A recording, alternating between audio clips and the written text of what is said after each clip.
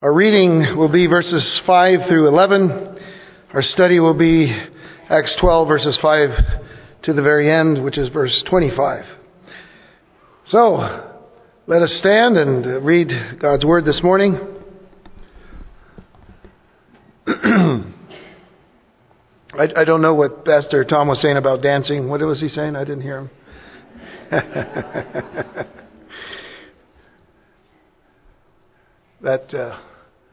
That beat is kind of addicting, isn't it? It's hard not to move. Acts chapter 12, beginning at verse 5. Let's read down through verse 11. Let's read together. Let's read aloud. Peter was therefore kept in prison, but constant prayer was offered to God for him by the church. And when Herod was about to bring him out, that night Peter was sleeping, bound with two chains between two soldiers. And the guards before the door were keeping the prison. Now, behold, an angel of the Lord stood by him, and a light shone in the prison. And he struck Peter on the side and raised him up, saying, "Arise quickly." And his chains fell off his hands. Then the angel said to him, "Gird yourself and tie on your sandals." And so he did. And he said to him, "Put on your garment and follow me." So he went out and followed him, and did not know that what was done by the angel was real, but thought he was seeing a vision. When they were past the first and the second guard posts, they came to the iron gate that leads to the city, which opened to them of its own accord. And they went out and went down one street, and immediately the angel departed from him. And when Peter had come to himself, he said, "Now I know for certain that the Lord has sent his angel and has delivered me from the hand of Herod and from all the expectation of the Jewish people." Shall we pray? Our Father and our God, we thank you for your precious word. We ask that you will, through the power of your Holy Spirit, grant us wisdom and understanding, that these words today and those that are to follow will be, Lord, from your heart to us, an encouragement, an exhortation, a stirring. But may they be, Lord, for us life.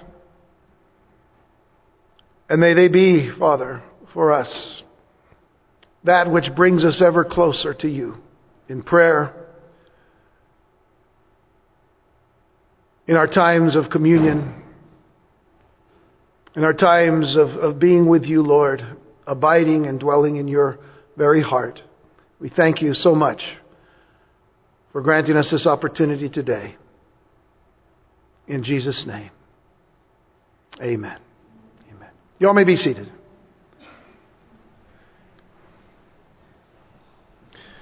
One of the great and most powerful words of the Bible is the simple word, but. B-U-T. Any dictionary will label it as a conjunction and a preposition, and will define it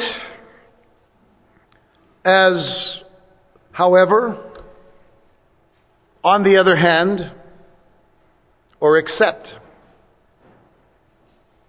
One example that you find in dictionaries of the usage of the word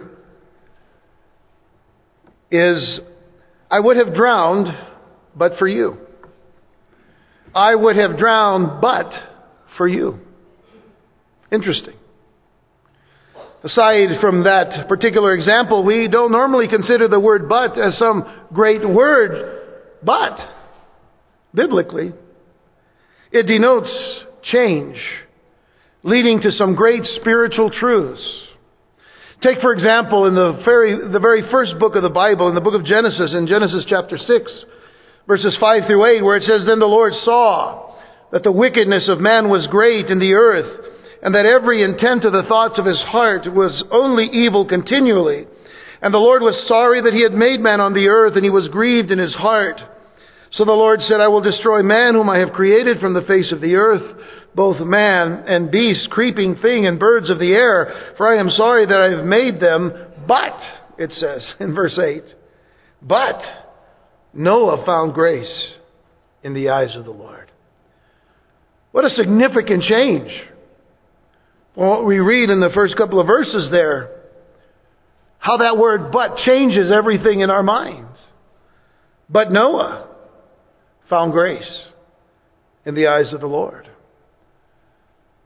We bring it to New Testament times in the writing of Paul to the Ephesian church in Ephesians chapter 2.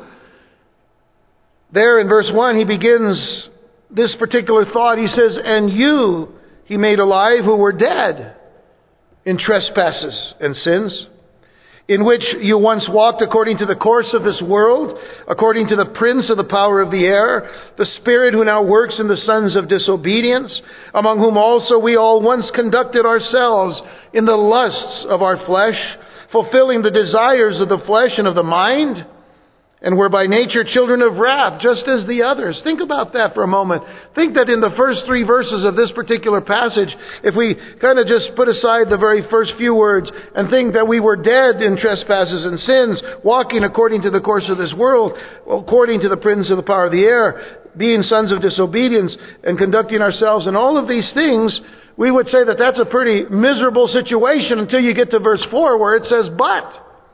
And not only does it say but, it says, but God. But God, who is rich in mercy, because of His great love with which He loved us, even when we were dead in trespasses, made us alive together with Christ. By grace you've been saved. I love this example of that word, that tiny little word. How great is its meaning to change and to allow us to realize the change that we have experienced because of Jesus Christ. But God, rich in mercy, because of His great love, made us alive together with Christ. Now I said all of that to focus upon that one little word in verse 5 of Acts chapter 12. Because it says here in verse 5, Peter was therefore kept in prison, but constant prayer was offered to God for him by the church. Consider how powerful this word is when it brings to mind the situation that Peter is in. Because the word but here spells only doom for Herod. You see, as we learned last time, Herod Agrippa I, in wanting to gain the favor of the Jews, had stretched out his hand to aggressively harass and persecute the believers in Jesus Christ, eventually killing James, the brother of John, with a sword. And what a blessing to know that when Herod's prison gates clanged shut, the gates of heaven were swung wide open. All because the church fell to its knees in ceaseless prayer. You see, the word constant here means that they prayed without ceasing, as it tells us actually in the King James Version of the Bible. They prayed without ceasing. The Greek word itself meaning intense. They prayed not only constantly, but they prayed intently and intensely for the burden that they were lifting up to God. The only other time that the word is used in this particular form is by Peter himself. Peter understood what this word meant and he applied it in a different way, but it says in 1 Peter 4 verse 8, above all things, he says, have fervent love. The word fervent there is the same Greek word that we find in verse 5 where it says constant. Have fervent love for one another, for love will cover a multitude of sins. A fervent love, an intense love, a constant love, a love that never ceases. Now, a form of that word was also used by Luke in describing the intensity of Jesus' prayer in the Garden of Gethsemane. There where Jesus was praying intently, so much so that he began to sweat drops of blood. That's intense.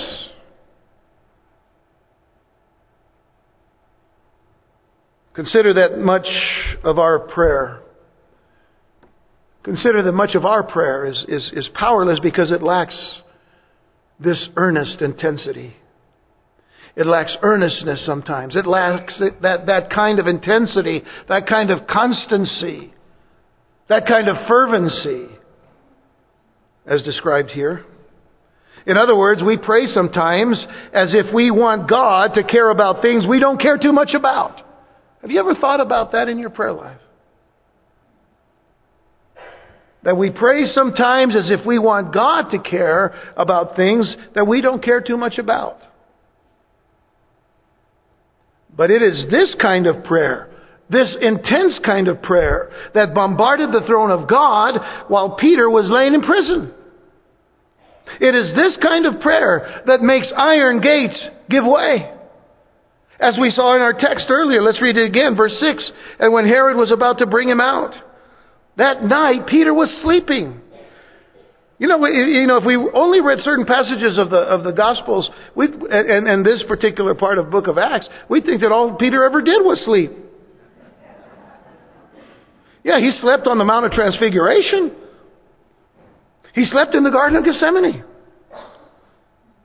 But those were different times. This was a different kind of sleeping. Peter was sleeping soundly, bound with 2 chains between 2 soldiers. And the guards before the door were keeping the prison. Now, behold, an angel of the Lord stood by him, and a light shone in the prison. And he struck Peter on the side and raised him up, saying, "Arise quickly." And his chains fell off his hands. And then the angel said to him, "Gird yourself and tie your sandals." And so he did, obediently. And he said to him, "Put on your garment and follow me." In other words, come on, get dressed, put your shoes on, let's go. And so he went out and followed him and did not know that what was done by the angel was real. But he thought that he was seeing a vision. Now, recently Peter had been getting some visions from the Lord, and so, this looked like a vision. And when they were past, it says in verse 10, when they were past the first and the second guard post, they came to the iron gate that leads to the city, which opened to them of its own accord. And they went out and went down one street, and immediately the angel departed from him. And when Peter had come to himself, he said, "Now I know." In other words, when Peter woke up, when he finally got out of that little daze that he was in, he says, "Now I know for certain that the Lord has sent his angel and has delivered me from the hand of Herod and from all the expectation of the Jewish people." What was their expectation was that Herod was going to do exactly to Peter what he had done to James earlier. That was the expectation. So folks, let me tell you something. Let me tell you that chains, that guards, that prison doors mean nothing to the Lord and his messengers. There was nothing, you see. There was nothing to keep Peter behind those doors any longer than he needed to be. He was set free instantly. And to look at Peter in that state that he was in is also significant for us in that he showed no signs of anxiety whatsoever. Now you would think somebody that is going to his death the next day is not going to get a very sleep-filled night. It isn't going to be comfortable. Certainly they had no Tempur-Pedics at the time. And so we see Peter sound asleep. He wasn't shaking. He wasn't white as a sheet with fear. He wasn't pacing the floor of his cell. He wasn't summing up the reserves of his courage to face death. He was fast asleep on what may have been the last night before his execution. And this brings to mind a beautiful scripture. Psalm 127 verse 2 that says, "It is vain for you to rise up early, to sit up late, to eat the bread of sorrows. For so he gives his beloved sleep." For so he gives his beloved sleep. Even Jesus said that we were to be anxious for nothing. The apostles taught us that we were to be anxious for nothing but to give thanks to God in all things. Jesus would say, "Look, I've clothed the lilies of the field. The birds are all well taken care of. How much more are you who have been made in God's image? How much more?" He gives His beloved sleep. And so Peter's was a sleep of rest. It was a sleep of peace. You would think that he probably learned that from the Lord Jesus, who at one time was with His disciples on a boat on the Galilee when a storm came up. And all of the disciples were just freaking out because of the storm and all. And they said, "Where's Jesus?" Well, He was in the boat sleeping. Soundly sleeping. Calmly sleeping. As the Lord, who is in control of all the waters and all the storms Himself would be. That was how Peter was sleeping that night. And so it would take a pretty good nudge then from an angel and a spotlight to wake him up. It tells us that the angel had to wake him up. And I get this picture that if Peter's lying on the floor, the angel came in and had to give him a good kick. "Hey, wake up!" The light of the glory of this particular messenger is so bright in the place. And even still, Peter, who had been accustomed to receiving visions, as I said, was obeying without really knowing what was happening. The angel even has to tell him to get dressed and to tie his shoes, but I'm sure that he had to sense that the Lord was doing something great. Think of it. Chains had fallen off of his hands. They began to pass the guards and the guard posts, getting to an iron gate that opens of its own accord. It just opens by itself. And that sure seems like a vision or a dream passing before Peter's eyes, wouldn't you say? All of these things happening as if you were dreaming them.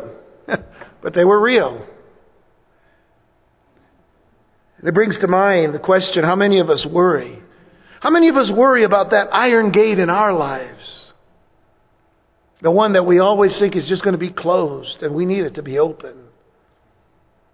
A gate that seems to keep us bound in some things, in some areas of our lives, and we're just wishing that thing would just open up to free us, It seems an impossibility, but we worry nonetheless, don't we? Anxious months before even getting to that particular time. Like some people today, getting anxious already about April 15. You see, you got the idea?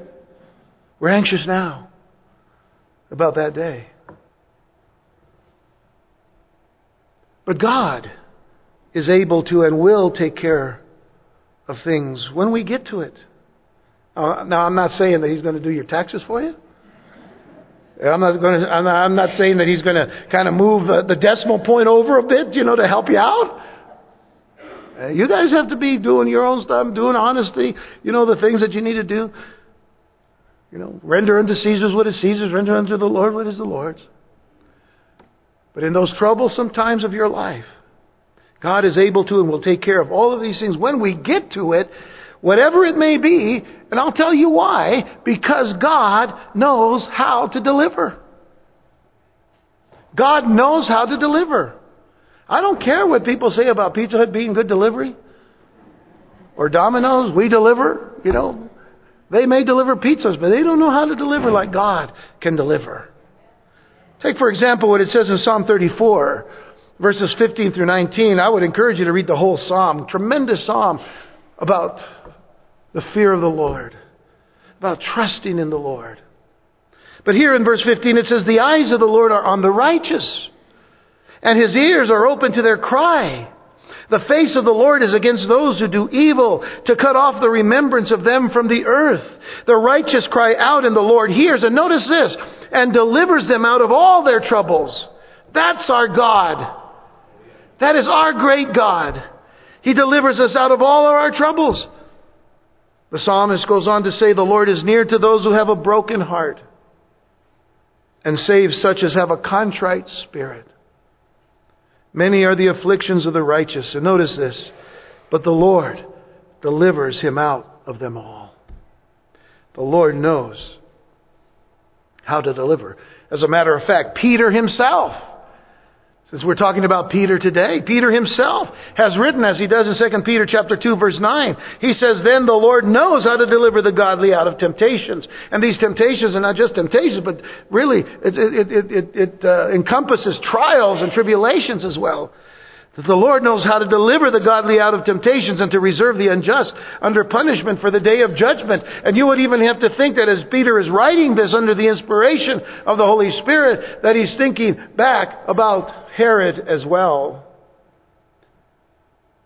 You see, the Lord delivered him from the hand of Herod. And we'll see later how God deals with Herod. So in the Scriptures, for the most part, getting back to our story with the angel and how this messenger of God has helped Peter get set free.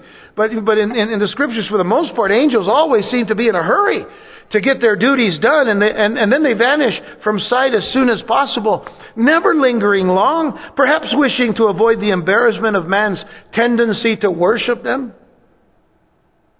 And keeping in tune with this, the angel was gone immediately.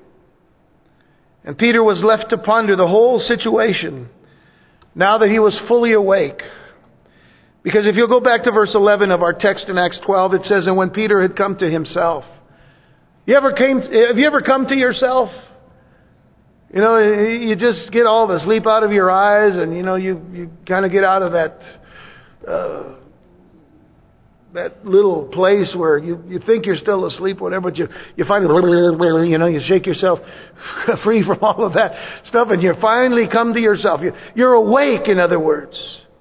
When Peter had come to himself, he said, "Now I know for certain that the Lord has sent his angel and has delivered me from the hand of Herod and from all the expectation of the Jewish people." From the hand of Herod.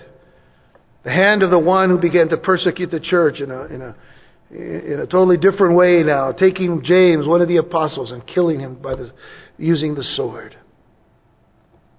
And it brings to mind, why did James die? And why was Peter delivered? Why did James die? Didn't they pray for James like they were praying for Peter? We talked about this last time. Only God knows. Only God knows that answer. And as we said last time, the simple answer can be found in the sovereignty of God. It can be found in the sovereign will of God. But let me just say this about James. James, in fact, really did graduate. He graduated into glory. And if he were to be able to say anything to us right now, presently, he would say that he would never consider himself to be a loser in any way. Why? Because instantly he was taken into the presence of his God, into the presence of his Lord. And so he wouldn't say, "Oh, I was just a poor soul that had to get killed first here." Even though he wasn't the first to get killed for his faith. He was the first apostle. He just graduated.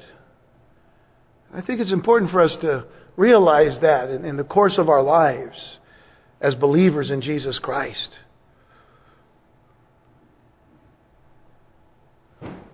You see, Peter's deliverance itself was God's calculated and intentional answer to Herod's defiance, to Herod's disobedience, to Herod's insubordination before God. And it was also God's answer to the Jews' hateful delight in what had happened to James and what they thought was going to happen to Peter.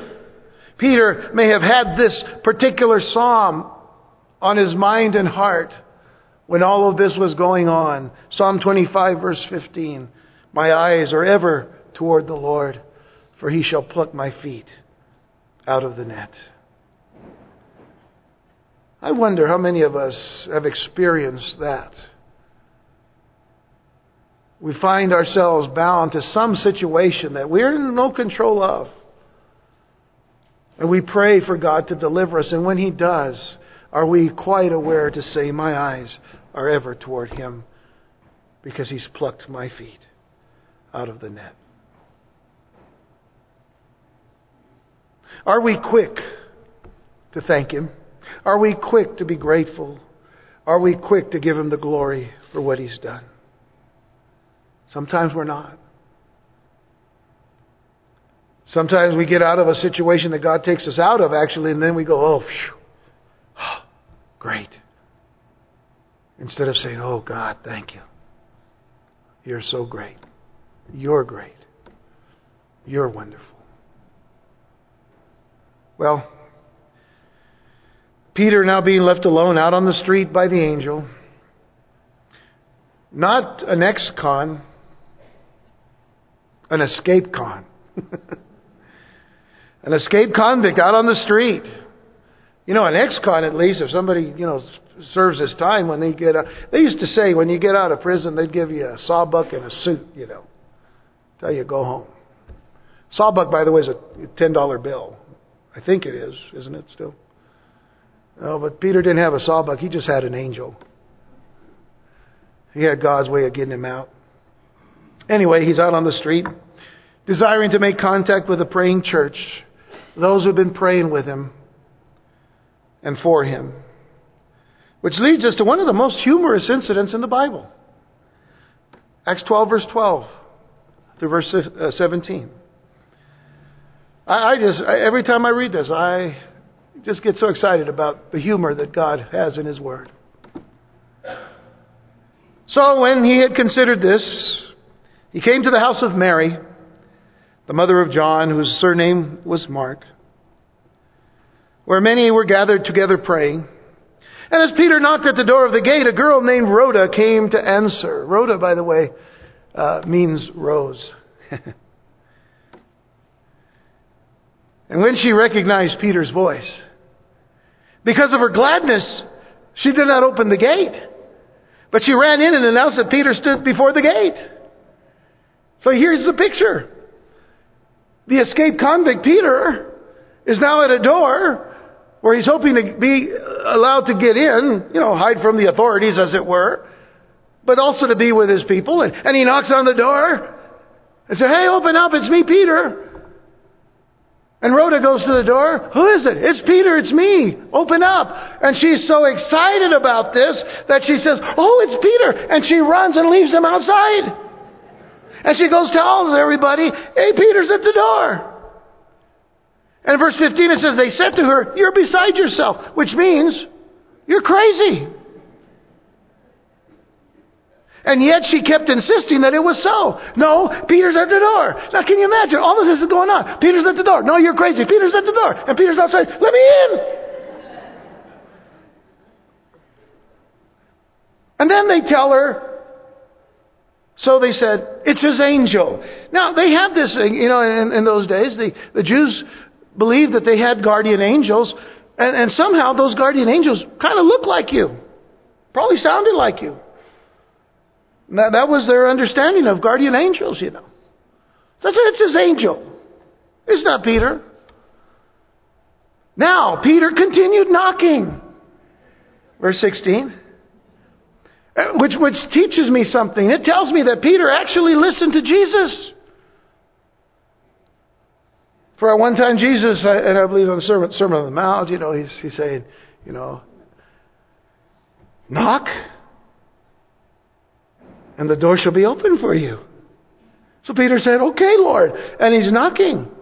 But if you remember, the word knock means continually knock, and the door shall be open unto you. And that's what Peter did. He kept knocking and knocking and knocking. He didn't say, maybe this is the wrong house. Maybe I'm on the wrong block. No, he's at the right place.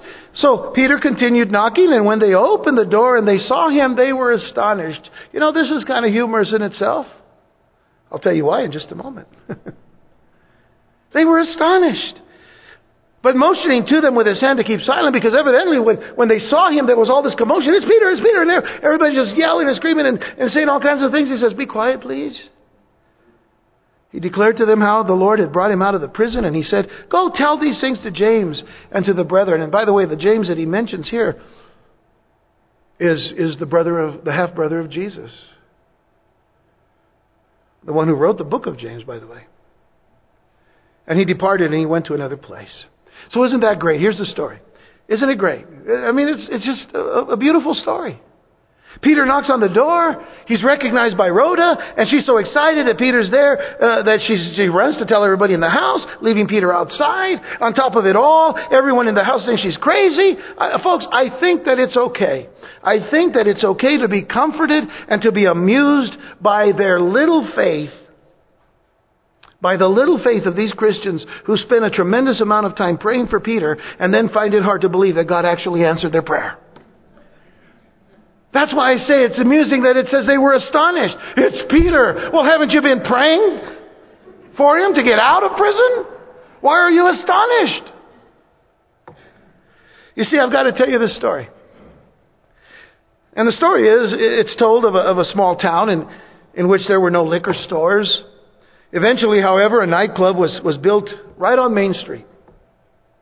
Members of one of the churches in the area were so disturbed that they conducted several all-night prayer meetings and asked the Lord to burn down that den of iniquity. Lightning struck the tavern a short time later, and it was completely destroyed by fire. The owner, knowing how the church people had prayed, sued them for the damages. And his attorney claimed that their prayers had caused the loss. The congregation, on the other hand, hired a lawyer and fought the charges. And after much deliberation, you see, the judge declared, it's the opinion of this court that wherever the guilt may lie, the tavern keeper is the one who really believes in prayer, while the church members do not. What a story. In other words, sometimes we don't believe our own prayers.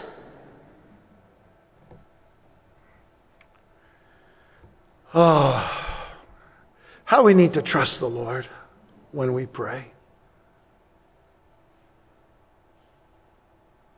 The Lord who says, come, cast your cares upon me. I care for you.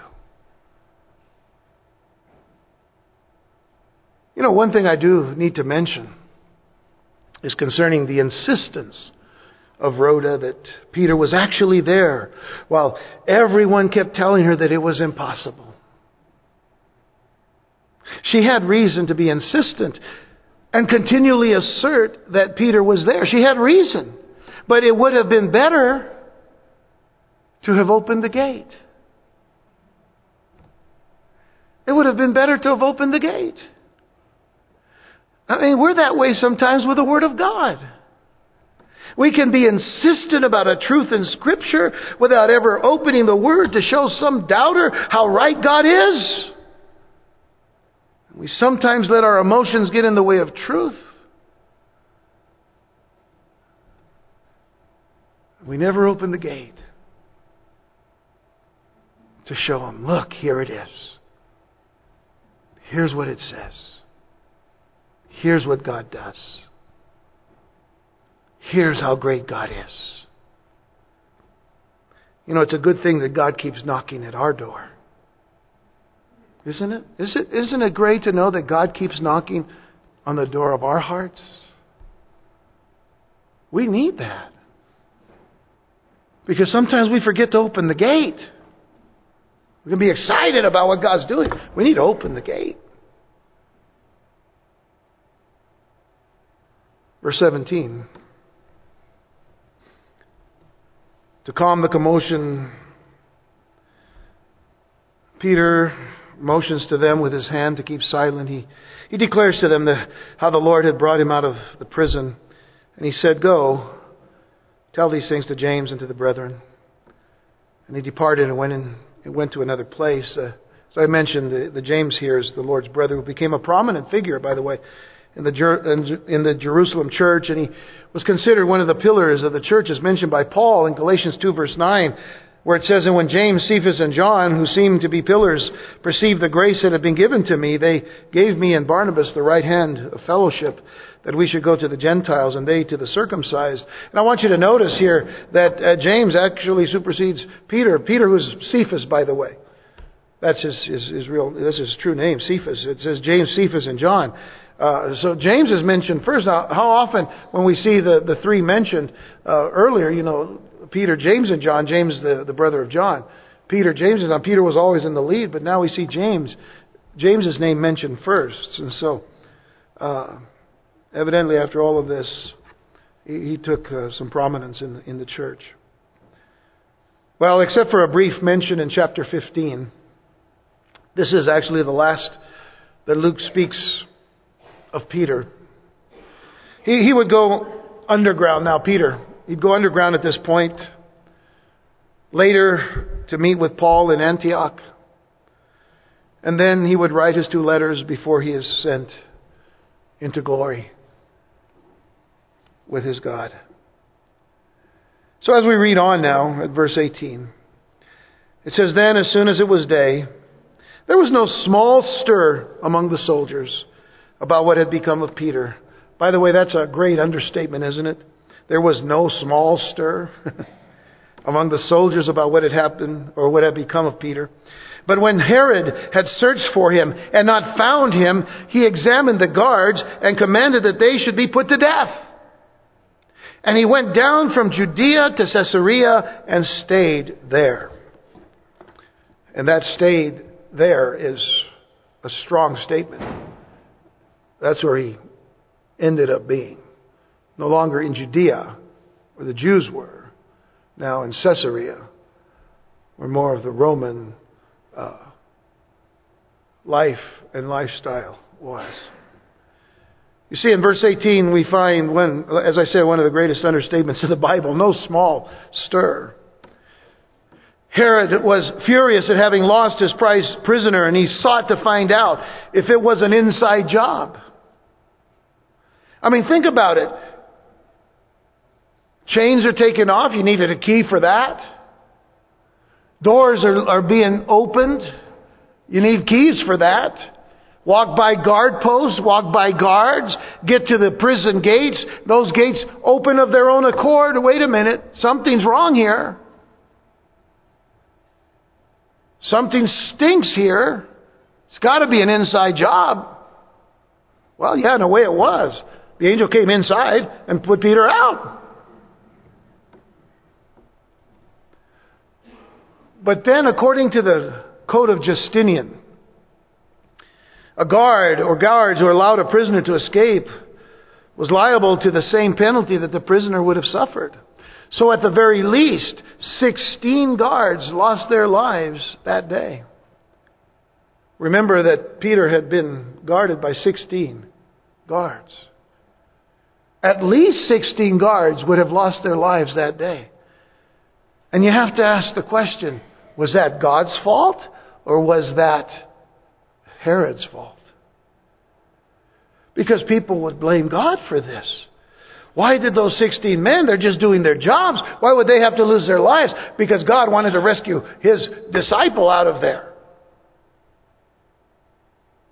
Folks, don't lose sight of something. It wasn't God's fault that those men died.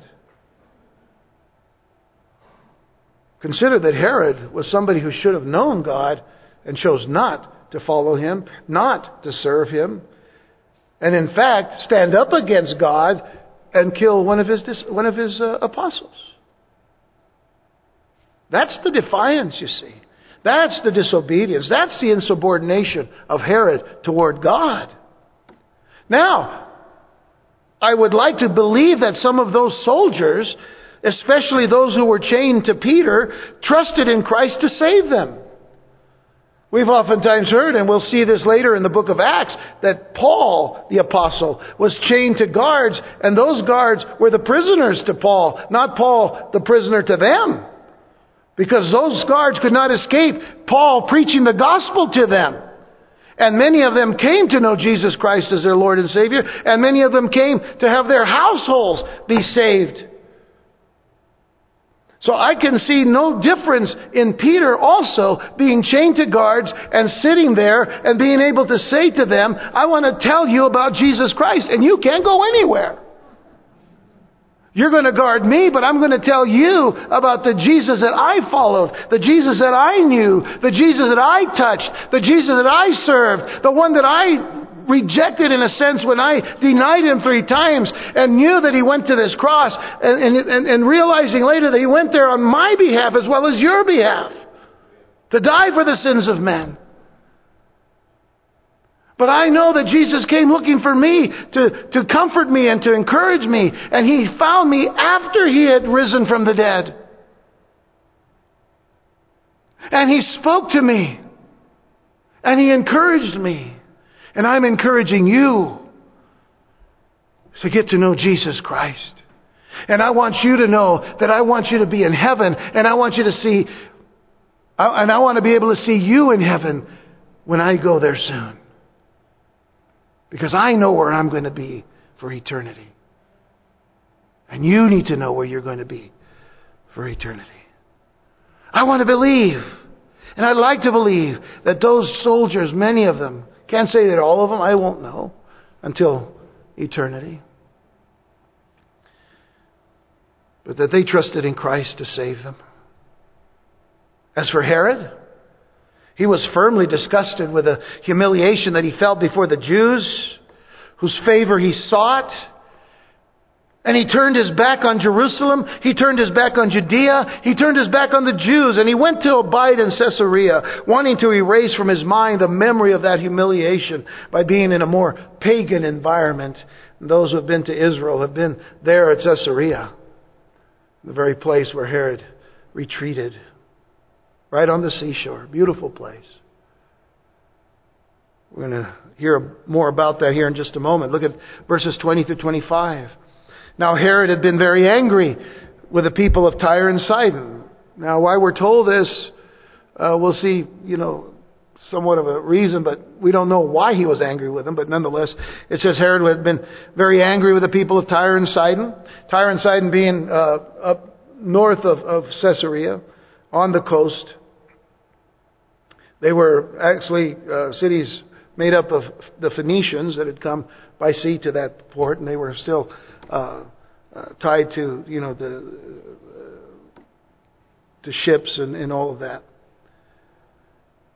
But it goes on to say, but they came to him with one accord, and having made Blastus the king's personal aide their friend, they asked for peace, because their country was supplied with food by the king's country.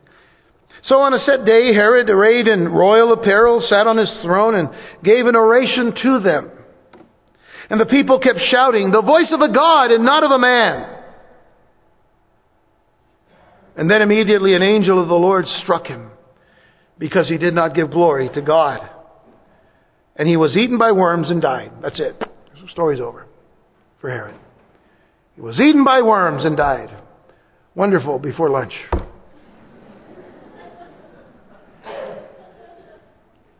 Verse 24, but the word of God grew and multiplied. And Barnabas and Saul returned from Jerusalem when they had fulfilled their ministry. And they also took with them John, whose surname was Mark. So after the humiliation in Jerusalem, Herod was certainly eager to find someone to bully. Because that's all he was a big bully. And for whatever reason we are not too sure of, he was displeased with Tyre and Sidon, whose authorities were now anxious to please Herod. And so we're back somewhat in the political arena. The possibility exists here that Herod has set up an economic embargo in retaliation over some domestic issue with them and Tyre and Sidon. And Herod had no authority over these cities, but he also knew the benefits of peace in the region, and so he allowed the representatives of Tyre and Sidon to present their needs jointly. In any event, these Phoenician delegates probably greased the palm of Blastus, the king's closest official, so that they might ask for peace and have the food embargo lifted. Folks, there's nothing new under the sun. That's still going on today, even in our own country. It's called lobbying, I suppose. There are lobbyists, that are trying to gain favor with politicians, and so they grease their palms, not with grease, but with money. You understand? This is talking about bribery. There's nothing new under the sun. The ancient Jewish historian Josephus describes the death of Herod in some gory detail. We won't get into the gory detail, but I wanted to give you some idea of what Josephus writes, because I want you to notice how close to the Scriptures it is. He writes, on the second day of which shows he put on a garment, speaking of Herod, he put on a garment made wholly of silver, and of texture truly wonderful. And he came into the theater early in the morning. By the way, that theater is this theater that sits looking out into the sea, the Mediterranean Sea. And when you go to Israel, you sit in that place and you see where Herod would have sat. Josephus goes on and he says, at which time the silver of his garment being illuminated by the fresh reflection of the sun's rays upon it. The sun coming up over the theater, because it comes up in the east, and of course the Mediterranean Sea is to the west. And as the sun rises, there he is sitting on his throne, and as the sun shines on him, there's this radiant reflection.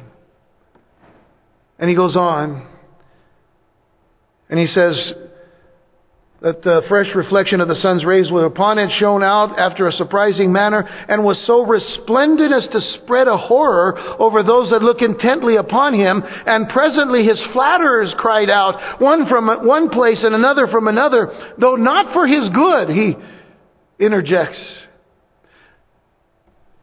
that he was a god.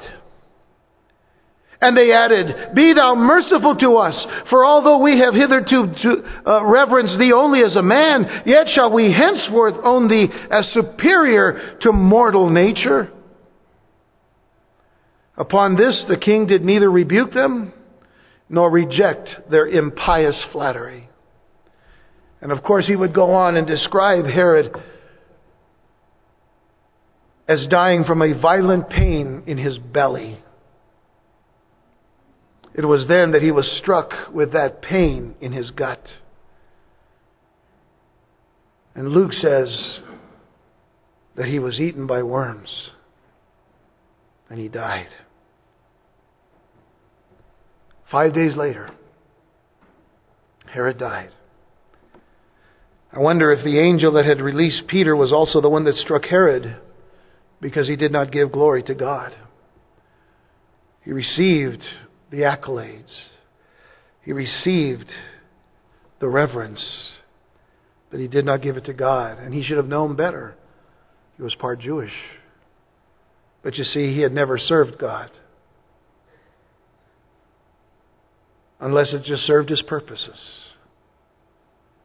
How we need to be careful that we don't serve God to serve our purposes. Herod had fought against God, and his death by worms was befitting his spiritual state. In other words, he was corrupt from the inside out. On the other hand, the church submitted to God. They got in line with his plan through prayer. I want you to consider that significant word one more time, the word but. In verse 24. After all that it says about Herod, it says, but the word of God grew and multiplied. In verse 25, where it talks about Barnabas and Saul and John Mark, we're going to begin there next time because that ties in more to chapter 13. So we'll end here in verse 24. Herod was dead, but the church was very much alive and growing rapidly. Now, was there a secret to that? Was there a secret to that? Well, simply, the church was a praying church. The church was a praying church.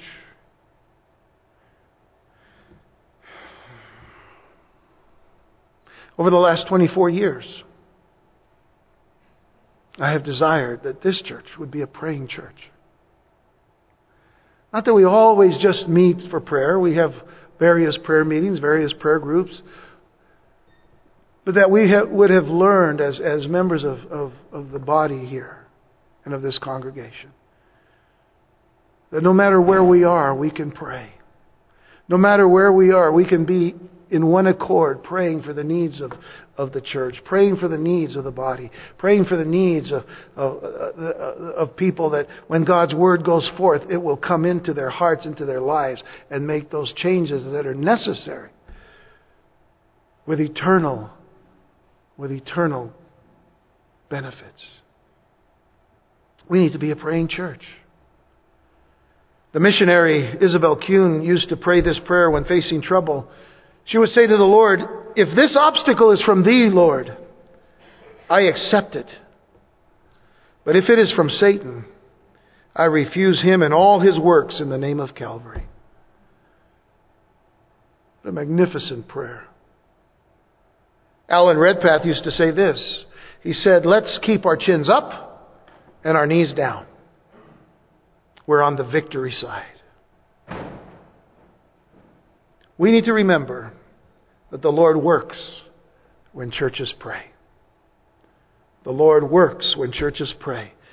And Satan still trembles when he sees the weakest saint upon his knees. The enemy still trembles. And I want to close with the words of Peter. We've spoken much about his life in this particular chapter. But Peter, quoting from Psalm 34, which we read earlier, would use that psalm to express his heart. And in verse 12 of 1 Peter chapter 3, Peter writes, and again quoting from Psalm 34, "For the eyes of the Lord are on the righteous, and His ears are open to their prayers. But the face of the Lord is against those who do evil." His ears are open to their prayers. You see, he was living testimony at that time of that very verse, of that very scripture. The church was praying constantly, intensely, fervently. And God sends a messenger and delivers Peter from the hands of Herod and from the expectation of the Jewish people. Now, they just needed to believe it. Because when they saw him, they were astonished, as if to say, "I can't believe it." Let's come to this place in our spiritual life, in our prayer life, that when we pray and God answers, that we pray first of all with expectation, but that when God answers, our response is not astonishment, our response is thanksgiving. Our response is gratitude. Our response is to say, "Lord, You're faithful. You are always faithful. You are always good. You are always merciful. You're always true to Your word." Let's take that perspective about prayer today. And let's pray that way this week. Let's pray to see God's hand move, so that He will receive the glory and the good itself we will give thanks for. Let's pray.